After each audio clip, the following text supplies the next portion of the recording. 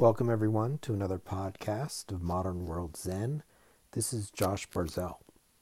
So last episode, we were talking about the two energies that we find in the world, the female and the male energy. And in fact, duality is everywhere. But the basic duality is this female-male duality, or this Kundalini, Shakti energy as the female versus the male Godhead, the Buddha head, the Buddhahood principle, and which we normally associate with male. But as we said in the last episode we recorded, and hopefully you listened, we have both inside of us. So take a moment now to find your male God within you. And it doesn't matter if you're male or female. Also find your female energy God within you, right? And as we said yesterday, a man can attain Shakti, a man can attain Kundalini, a man can attain this Mother Nature, and a woman can attain divinity, the Godhead, Buddhahood. Absolutely. We've seen it in history. Now, I might do a later podcast on a female enlightened being who lived a long time ago in India from the Kashmir region. But we have to know that this is absolutely the case. But generally speaking, what do we have? We have male-dominated religions. We have Moses, Jesus, Buddha, Muhammad. What's the significance? They're all men, right? They're all men. Where are the women, right? Don't believe that a woman can't attain the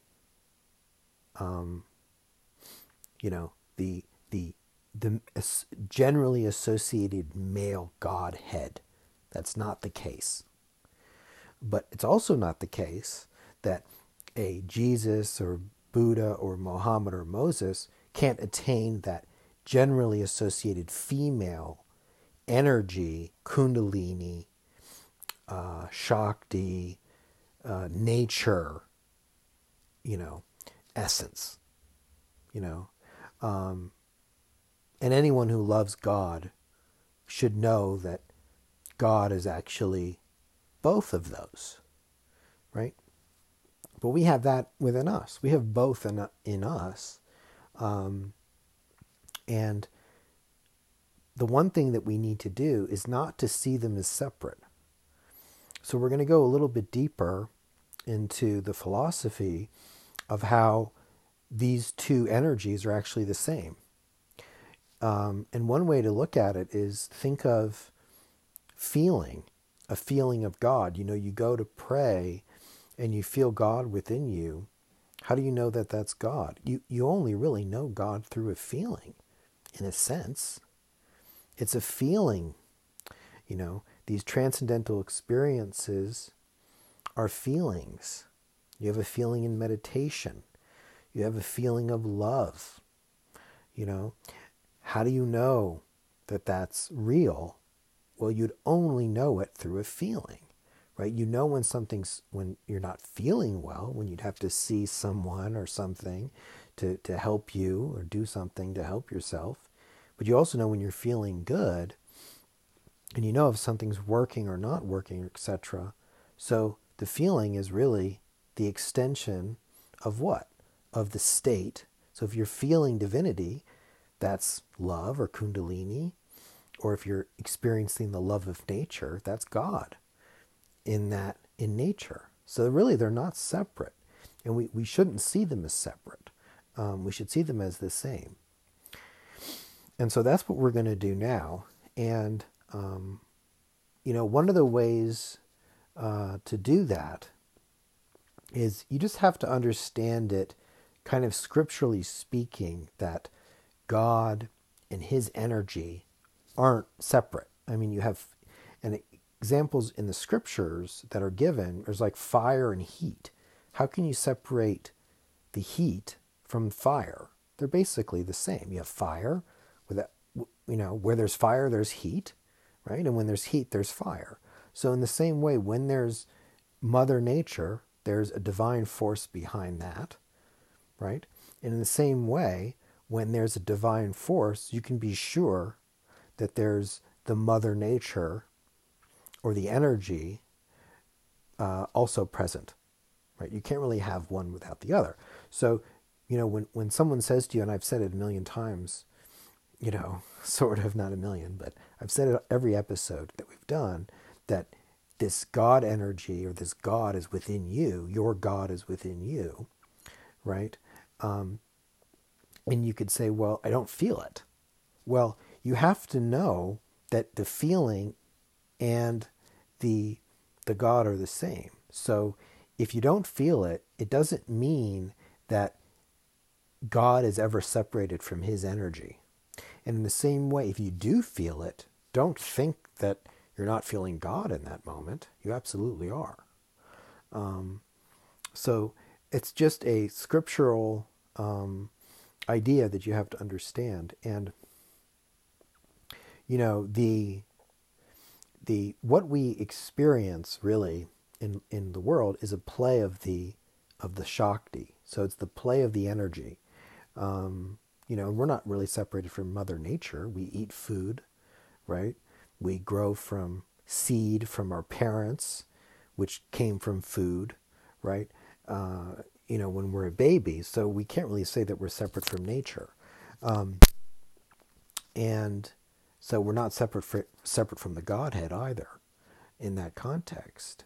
And I think that when you try to recognize that within yourself, you feel very peaceful during those moments. But nevertheless, this play goes on, and generally we're more involved in trying to figure out who said what and what's happening over there and what does this person have? Do they have more than me? Where is my happiness gone? And generally speaking, where your happiness is gone is as soon as you look at outside yourself or externally, you lose your sense of peace. Whereas if you focus your attention within, you find peace. And we know this from sleep. We find all of our rest during the day, not from doing activities, even meditation. I mean, meditation can, we practice meditation to find that rest, to find that peace. But we sleep at night that gets all of our energy back that we've lost. And, the scriptures will say that meditation is even more restful. So that's why we meditate, and that's what all these podcasts are about, is about meditation. But even if you can't meditate, you can look at your experience from sleep, knowing that inside is where your energy reserves are. So inside is also where you're going to find your bliss. But the bliss isn't separate from the Godhead, right? And wherever you have Godhead, you will also have his energy or his Shakti, which is the female or the feminine nature of God. So this is very technical. This is like a sort of a technical, more so than last episode.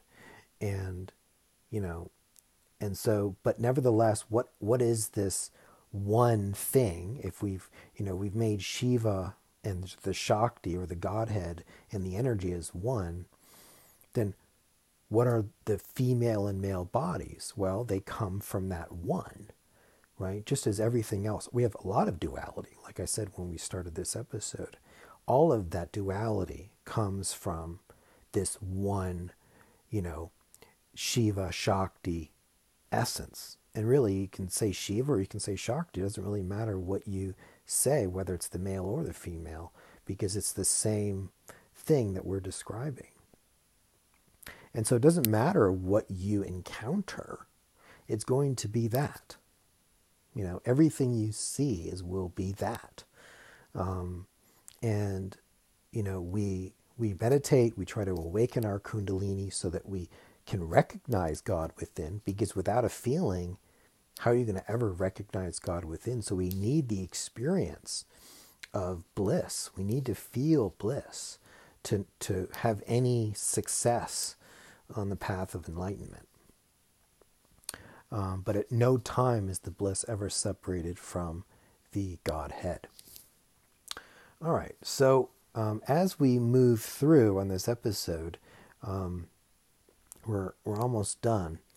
But I would just say that it's easy to see now that everything should be that one essence, that there shouldn't be anything other than that. And that's the viewpoint of the enlightened beings, right? That's the divine viewpoint, right? That's the enlightened viewpoint. So that's the teachings of the saints, that's the path of meditation, right? It's the true vision.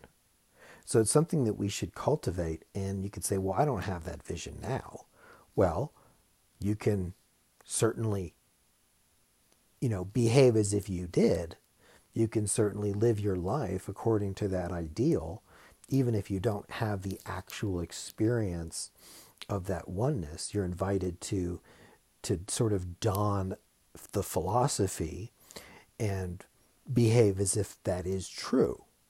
But that there's, the last thing I'll say is, I'll wrap up, and I've told this story before. There's a story about a man who is told this, and so he gets this teaching from his guru that everything is one, and he's walking along, and people come up to him, supposedly before, or around this time in another part of this village that he was getting this teaching from, an elephant had broken loose and was running through the village, destroying everything, just being, as elephants behave. And they came up to him, so he just got this teaching that everything is one, and that he is also that one essence. And they came up to him and said, hey, it's true, come over here. Come over here. We want to tell you something. It's true what you've just heard, but we want to also tell you that you're heading towards where this mad elephant has run loose. So be careful. Don't go over there. You get hurt. And he pushed them aside and said, what are you talking about? You guys don't know. I'm the one who knows. What are you saying? Get out of my way. And he went towards the elephant where they told him the elephant was, and he got hurt. The elephant kind of picked him up and then threw him down. And eventually he came to, he was unconscious, he came to. Then the guru who was giving the lecture came and met him and said, hey, what happened? What's wrong? He's like, what do you mean what's wrong? You told me everything was one, and that I am also that same one. And I went to towards the elephant thinking that he was one with me. And this is what happened to me. I was just following your teaching. He said, well, the guru, the teacher, said, that's true, everything is one. But if you really believe that, wouldn't you have also seen that same truth in the warning that you received not to go over to the elephant? And this is something that we also have to keep in mind. It's kind of like this idea that people use when they talk about drugs. They say, well, it's just nature, man. These drugs are from plants, and plants are nature, and plants come from God. They originate from the Godhead, and we eat them. But it's clear that some of the plants, even they may be drugs, but some of them are actually lethal. That also comes from the Godhead. Some plants are actually poisonous if you eat them, and you can die. Forget about the hallucinatory or hallucinogenic properties. So we have to be, we have to use our discrimination in the world when we, act based on the Vedantic teaching of oneness and the